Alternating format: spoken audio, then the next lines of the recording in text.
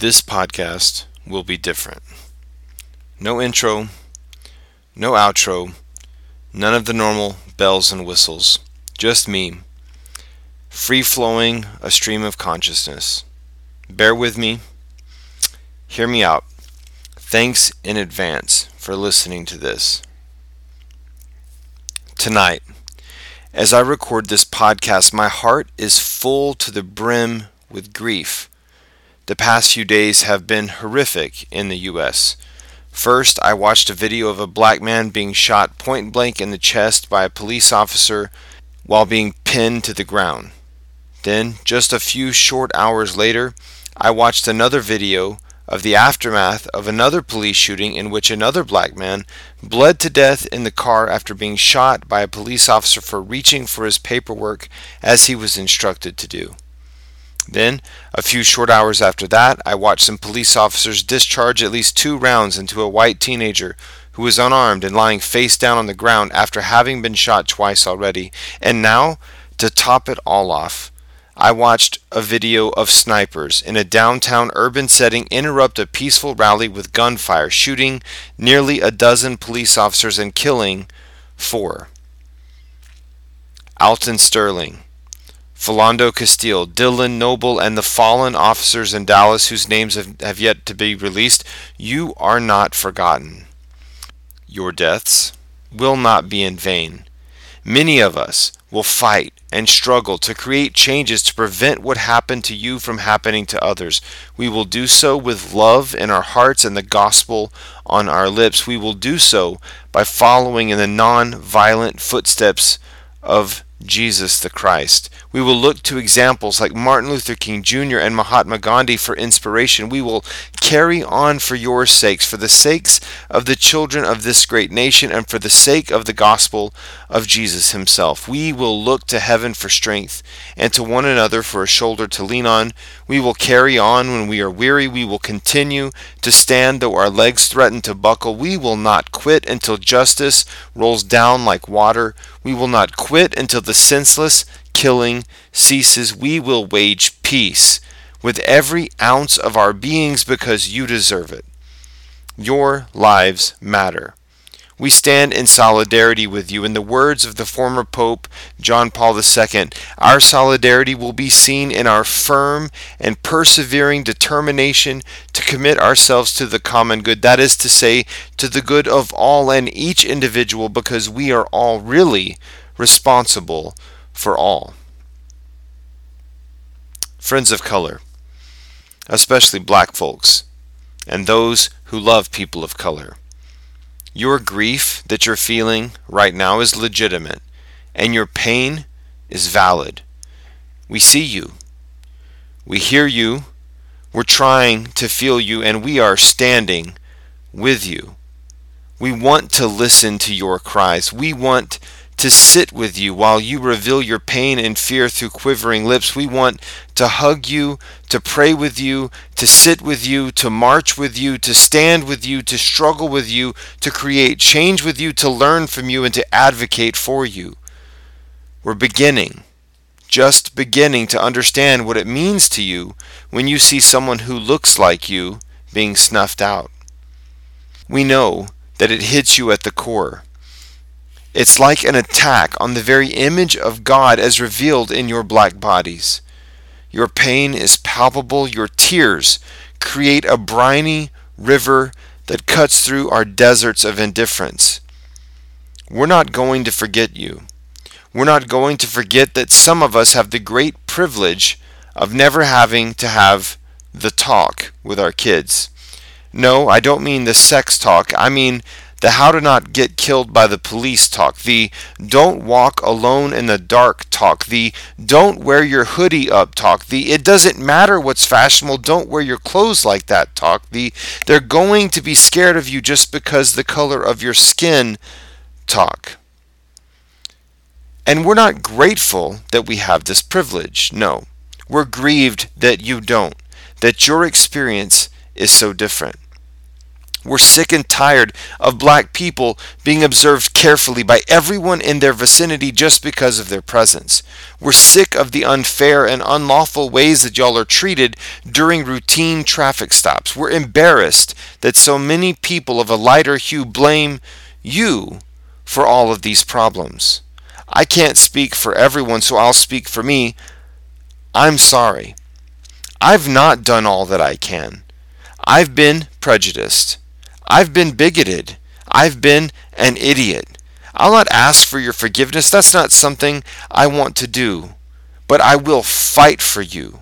I will use my voice to create positive change. I will listen to you, learn from you, and take action alongside you. You are my brothers and sisters on this spinning ball of dirt called the earth. We're in this together. But friends, we are with you.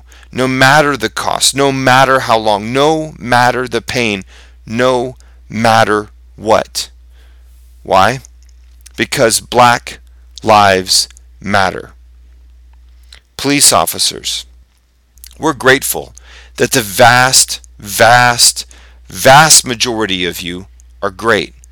You protect us and serve us. You make sure our meetings, assemblies, and rallies are safe, our homes are protected, and our lives are respected. And all the while, so many of us disrespect you, belittle you, and demonize you. We're sorry. We're spoiled, to be honest. By and large, we live in a society of law and order thanks to people like you. So thank you. But we've only just scratched the surface. So many of you live with real fears too. Fears that the traffic stop, the public disturbance call, or the basic foot patrol might be your last day on the job, the last day to see your kids, the last day to hug your spouse. We can't understand these fears. We don't get the pressures that you're under. We don't understand the personal costs that you pay and your families pay. And sadly, we take the results of your work for granted. Again, we're sorry. And when you fall in the line of duty, all too often, we don't pay enough attention. Sure, it's because we all probably expect a person with criminal intent that you're interacting with to be a bad actor, and we don't expect the same of a police officer. So when the police officer is the alleged bad actor, that's going to get more clicks, more shares, and more airtime. But your deaths aren't unnoticed either. Members of the Dallas Police Department and related agencies who died tonight, the pain of your families is not unheard. Our hearts break for you and yours. We are outraged that some lunatics would sully an effort to grieve publicly in peace. And when people like you run into harm's way for our sakes, we see you. We don't always say it or show it, but we are grateful. So many of us don't have half the guts that you do. Your jobs are basically impossible. How you do them is beyond all of us. We need to listen to you too. We need to understand your perspective. We need to stand in solidarity with you too. Thank you, men and women in blue. Your lives matter to us too. And to all who grieve tonight over the deaths mentioned earlier and the ones I've not named or I don't know, we see you and we hear you and we try to feel with you too. We stand with you. We won't give up on you either. We want to sit at your feet to mourn from you and to take positive action alongside you too. Sure, we'll comment on your post on Instagram and Facebook and wherever else. We'll say we're praying for you and that we love you, but that's just the start. We're in this together. Let's grieve together, heal together, and move forward together. We are better together. Friends, here is the bald truth. We aren't united as the United States of America. Nope, not even close. We're as divided, as widely and deeply as the Grand Canyon. And not just on issues of race and alleged police brutality, either on all sorts of issues. Friends, let's stop being divided. Let's stop pretending that we're different. Let's stop looking at someone who is seemingly different than us and making judgments about them. Let's stop invalidating each other's feelings and experiences. Let's come together. Let's work together. Let's create the change we want in the world together. Enough is enough. There is and has been too much violence. The blood is crying out from the grounds of our cities and towns, our hamlets and villages, our parishes and townships, our country roads and inner city boulevards. And what is that blood saying? It's saying, enough is enough. It's time to stop waging war against one another. Let's wage peace. Let's listen to one another. Let's learn to understand one another. Let's stand by one another firmly and with perseverance. Let's work together toward the future we desire for ourselves and our children and their children. Let's demand justice together. Let's advocate for one another. Let's love one another. As Moses and Jesus both said, love thy neighbor. Never has there been a time in my lifetime when obedience to this command was more in need than today. So let's begin today, not tomorrow, not next week. As it's been famously said, if not now, then when? If not us, then who? If not where each of us lives, then where? Why should we do this? Because we are brothers and sisters, all of us.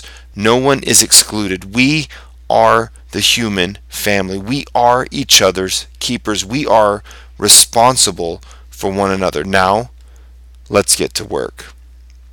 Come, Lord Jesus, have mercy on us all. Move us all in the rhythms of your grace. Amen.